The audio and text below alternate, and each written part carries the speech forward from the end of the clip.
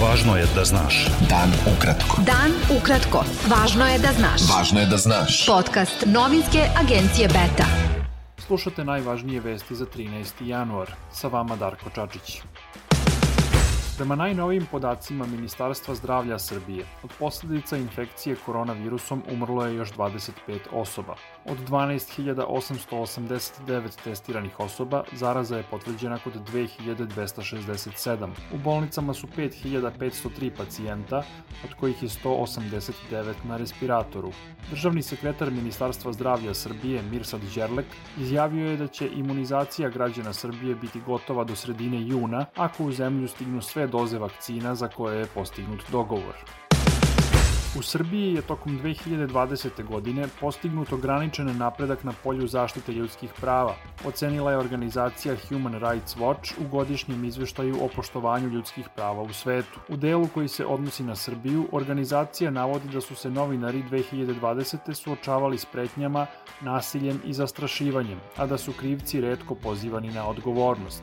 Napori za krivično gonjenje ratnih zločinaca i dalje su usmeravani na počinioce nižeg ranga. Osobe sa invaliditetom i dalje su dugoročno smeštane u ustanove, a nastavljeni su i napadi na LGBT osobe. U delu o Kosovu navodi se da je prvi niz optužnica tužilaštva pri sudu za zločine Oslobodilačke vojske Kosova u Hagu označio dugo očekivani napredak u pravcu postizanja pravde za teška kršenja ljudskih prava i humanitarnog prava. U uvodnom delu izveštaja Human Rights Watch navodi da izabrani američki predsjednik Joseph Biden treba da sarađuje sa liderima drugih država koji teže zaštiti ljudskih prava širom sveta i da to pitanje zacementira u politici Sjedinjenih Američkih Država kako bi osigurao da i njegovi naslednici slede isti kurs.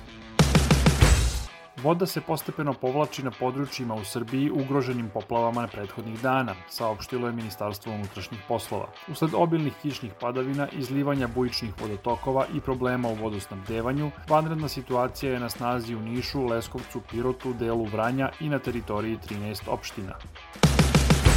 Načelnik odeljenja za izveštavanje i informacioni sistem životne sredine u Agenciji za zaštitu životne sredine Dejan Lekić smenjen je sa te funkcije. Lekić, koji je na toj poziciji bio 17 godina, rekao je da sumnja da je razlog smenjivanja podrška kolegi Milenku Jovanoviću, koji je nedavno dobio otkaz zato što se usprotivio odlukama u vezi sa promenama kriterijuma za merenje zagađenosti vazduha. Oko 50 kineskih radnika angažovanih na izgradnji jalovišta za potrebe novog rudnika bakra Čukaru Peki, sada u sastavu kineske kompanije Zijin, protestovalo je pred sedištem firme u Boru, tražeći bolje uslove za rad. Oni su naveli da od aprila rade gotovo bez prestanka, da u spavaonicama nemaju grejanje, da se slabo hrane i da su često žedni. Kažu da im izlaz u Bor nije dozvoljen i da se osjećaju kao zatvorenici. Politički analitičar Đorđe Vukadinović izjavio je da je februar ili početak marta krajnji rok za početak dijaloga vlasti i opozicije o izbornim uslovima. Vukadinović je agenciji Beta rekao da bi dijalog trebalo da bude završen do maja, najkasnije do juna, odnosno 9 mjeseci pre izbora. Narodna banka Srbije objavila je da su bruto devizne rezerve prema preliminarnim podacima na kraju decembra prošle godine iznosile 13,5 milijardi evra, što je za 648,1 milion evra više nego na kraju novembra.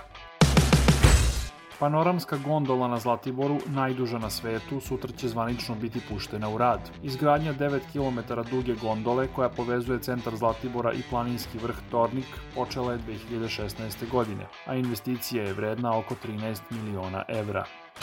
Beta. Dan ukratko.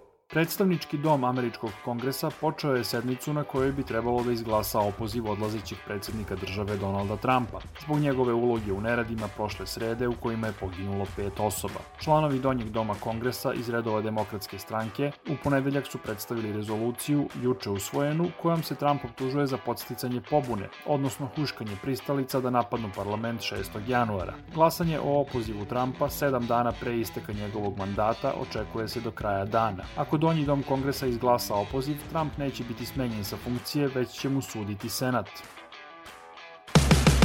Najmanje 57 sirijskih vojnika i prorežimskih boraca, među kojima ima Iračana, poginulo je noćas u izraelskim vazdušnim udarima na pozicije u istočnoj Siriji. Najveće suđenje mafiji posle više od 30 godina počelo je na jugu Italije. Procesom je obuhvaćeno 350 pripadnika kalabrijske mafije Ndrangheta.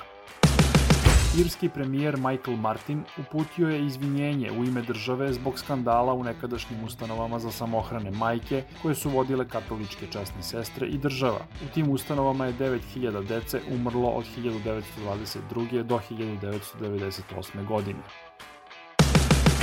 Bilo je to sve za danas. Sa vama je bio Darko Čačić, slušajte nas i sutra. Pratite nas na portalu beta.rs I društvenim mrežama. Važno je da znaš. Dan ukratko. Podcast novinske agencije Beta.